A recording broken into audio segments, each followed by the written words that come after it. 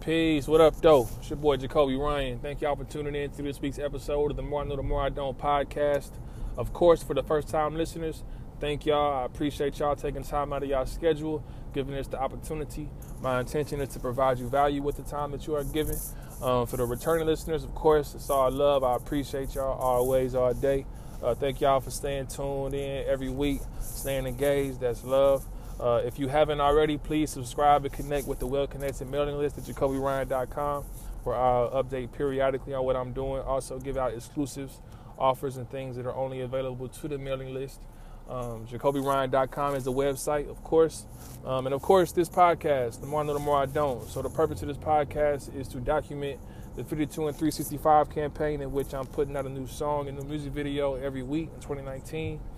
So I appreciate y'all tuning in this week. And let's see what we got going today. So, I just want to talk about feedback one time.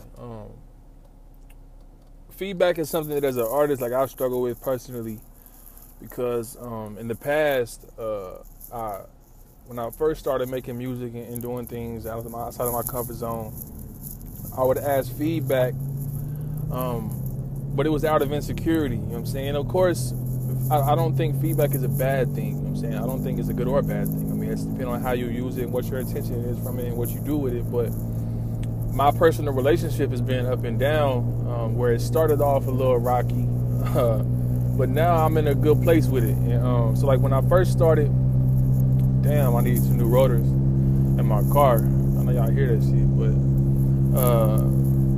feedback, when I first started making music and really being in the creative space, I would record songs in the studio, and I would ask, hey, what do you think about that? How do you feel about that? You think that's good?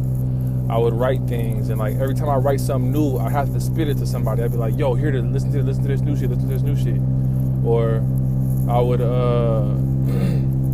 have a new song, you know what I'm saying? I wanted to show it to everybody I could. Every time I got in the car with somebody, hey, let me use your aux cord real quick, let me show you this song, you know what I'm saying? You know, niggas hate hearing that shit. So I think that at that point, it was a bad thing for me, because it was out of insecurity. You know what I'm saying? It was out of me not knowing myself. It was out of me not knowing if I want to do this or not. It was out of me not knowing, am I good enough or not? It was out of me not knowing, am I committed to this? You know what I'm saying? Am I committed to this? Am I it was me, I wasn't in a place yet where I was regardless if this is good or bad now, I'm sticking with this shit until this shit is fucking great. You know what I'm saying? I wasn't at that spot. I was at the spot where it was this seems cool. I think people would like me if they think I'm dope. You know what I'm saying? So let me try to be dope. You know, and it was really just an ego spot. It wasn't something where it was I'm getting something out of myself, from my soul from it. It was more so I'm getting something from my ego from it. You know what I'm saying? It was I'm getting girls liking me. I'm getting people singing my songs. I'm getting people tagging me on Instagram. I'm getting people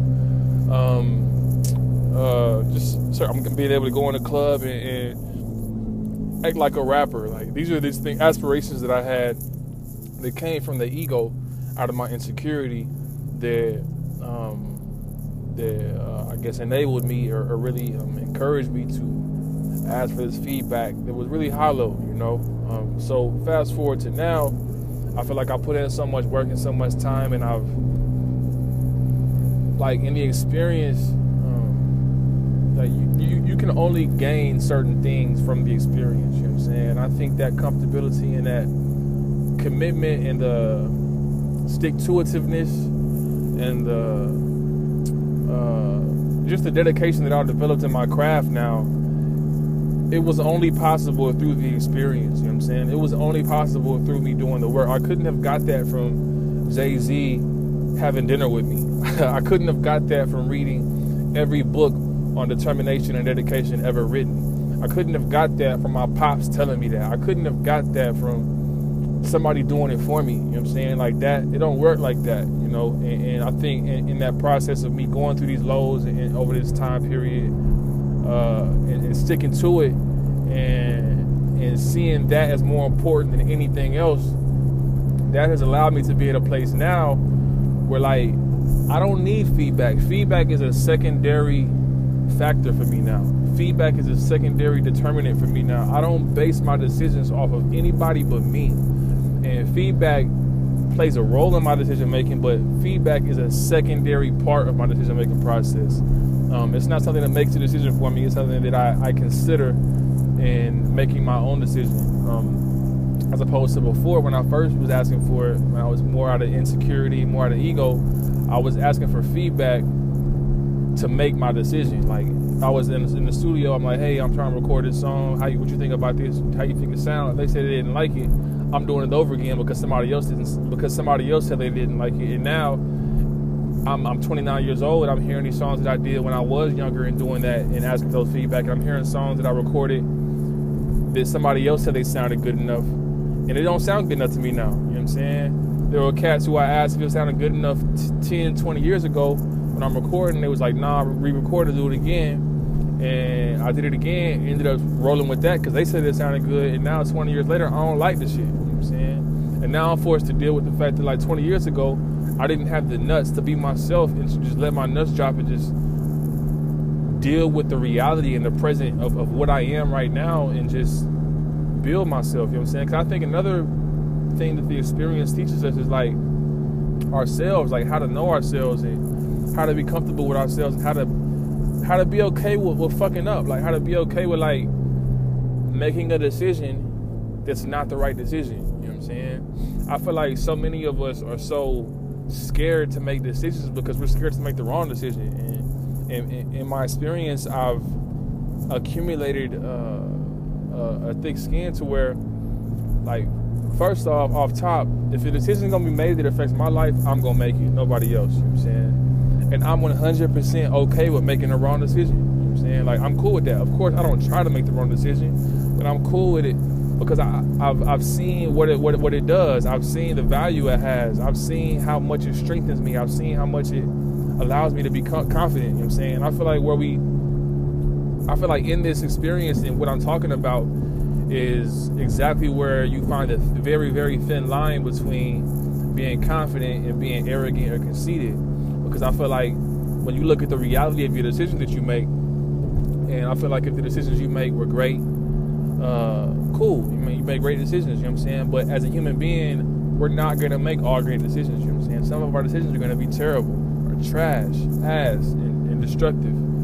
And I feel like confidence comes from acknowledging that your decision was trash. And it comes from saying, okay, where did I go wrong and what can I do better next time, and then doing it better next time, you know what I'm saying? And I feel like that's a real, natural, solid confidence, you know what I'm saying? Like, you can't shake that, you know what I'm saying? You can't nobody shake that shit. Like, I've seen this in myself, you know what I'm saying? I've seen this through. So you can't shake that. Whereas most people, I feel like, don't want to face the fact that they made a trash ass decision, or that they made a wrong decision, or that they fucked up, you know what I'm saying? And it's hard, it can be hard to bear, you know what I'm saying? I get it. And because they don't want to face that reality, they just think, okay, it was somebody else's fault, it was somebody else's problem. I made a great decision, and I'm still making great decisions, and I'm gonna make the great decisions for the rest of my life because that's what I do. And if it doesn't go right, if my decision isn't right, it's somebody else's fault, or somebody else did something wrong, you know what I'm saying?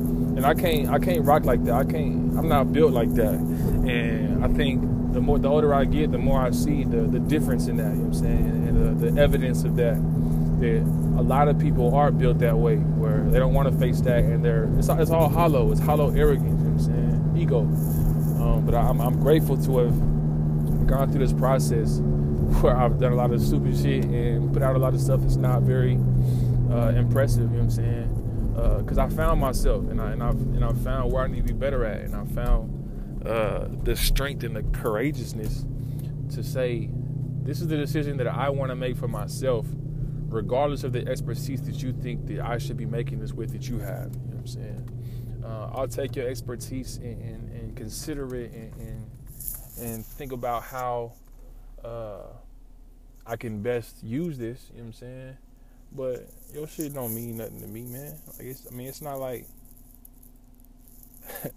I shouldn't say that. It means a lot to me. Like, I care about feedback. I mean, make sure I say that. I do care about feedback, and I care about people telling me how they feel and what they say. But I care about it more so. Feedback for me is at the end of the process. it's not a part of, and this is also a dynamic that I'm struggling with too, because I just read some articles where it talked about the best companies include feedback in the design phase or in the building phase and the conclusion phase. You know what I'm saying? Whereas I was gonna say that I only like it at the conclusion phase, where that may not be the best idea. I need to include it at the beginning phase, but in the beginning phase, feedback's purpose has to be, I feel like feedback has to be given to an entity that already knows its identity and already knows its gifts, already knows its strength, and has the grit to make its own decisions based on its own accord, you know what I'm saying, based on its own experience. And then the feedback allows them to use that feedback as a tool, as opposed to its sole dependent force to make things happen, you know what I'm saying? But that's just me though. So Making Them Mad. Making Them Mad is probably the most recent song of this year. And of course produced by my dog Dr. View, the one and only. That's my fam. And this song was like, it was actually written, so he sent me this beat back in like, I want to say like February or January. And he was like, yo, this is what's up. I'm shooting you this beat, and I want you to write a song to it and be ready to perform it by the time I graduate in May. So I'm like, word, it's on, you know what I'm saying? So he sent me the beat, and it was pretty easy to write to, you know what I'm saying? The beat, I mean, the hook kind of came to mind off top just for the way the song sounded, or the beat sounded. And I thought that would be dope for his graduation, especially because when we was, so like, as some of y'all know, as the first-time listeners probably don't know, but y'all will know now, I'm a part of the space program, and the space program is something that Dr. View started in Leeds. And it was his dissertation for his doctoral degree. And in doing that, so his dissertation is a hip-hop album and a traditional dissertation, you know what I'm saying? So he got the traditional shit that sits on top of the shelves that nobody ever fucking reads. And then he also has the accessible version in the form of a hip-hop album, where it's kind of a gateway to the other version too.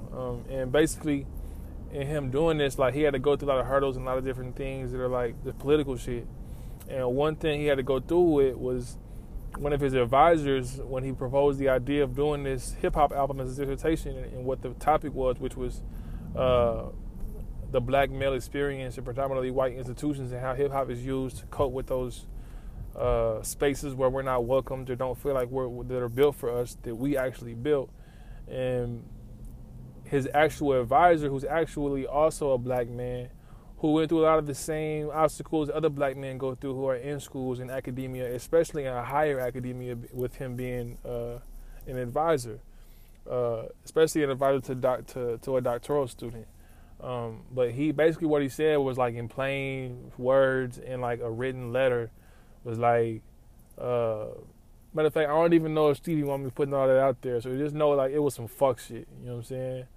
And so that was where Making Them Mad kind of came from, where it was like, nigga, we still did it anyways. And I mean, Stevie did it, I mean, View did it anyways, and he killed that shit, you know what I'm saying? He did that shit fucking fantastically and magnificently, you know what I'm saying? And it's funny because like we went to New York City, and the dude who like did that fuck shit was there, and he saw us walk in, and he knew what we was there for, what we was performing for, and I know he was salty, and I think he was also there when View won. He actually won the International Dissertation of the Year award for this dissertation.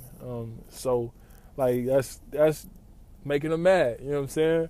That's exactly where the song comes from. And then the video, of course, shooting that video was dope. Got to stuff people come through, pull up to the crib. So yeah, man, that's Making Them Mad. Probably one of the most recent songs this year.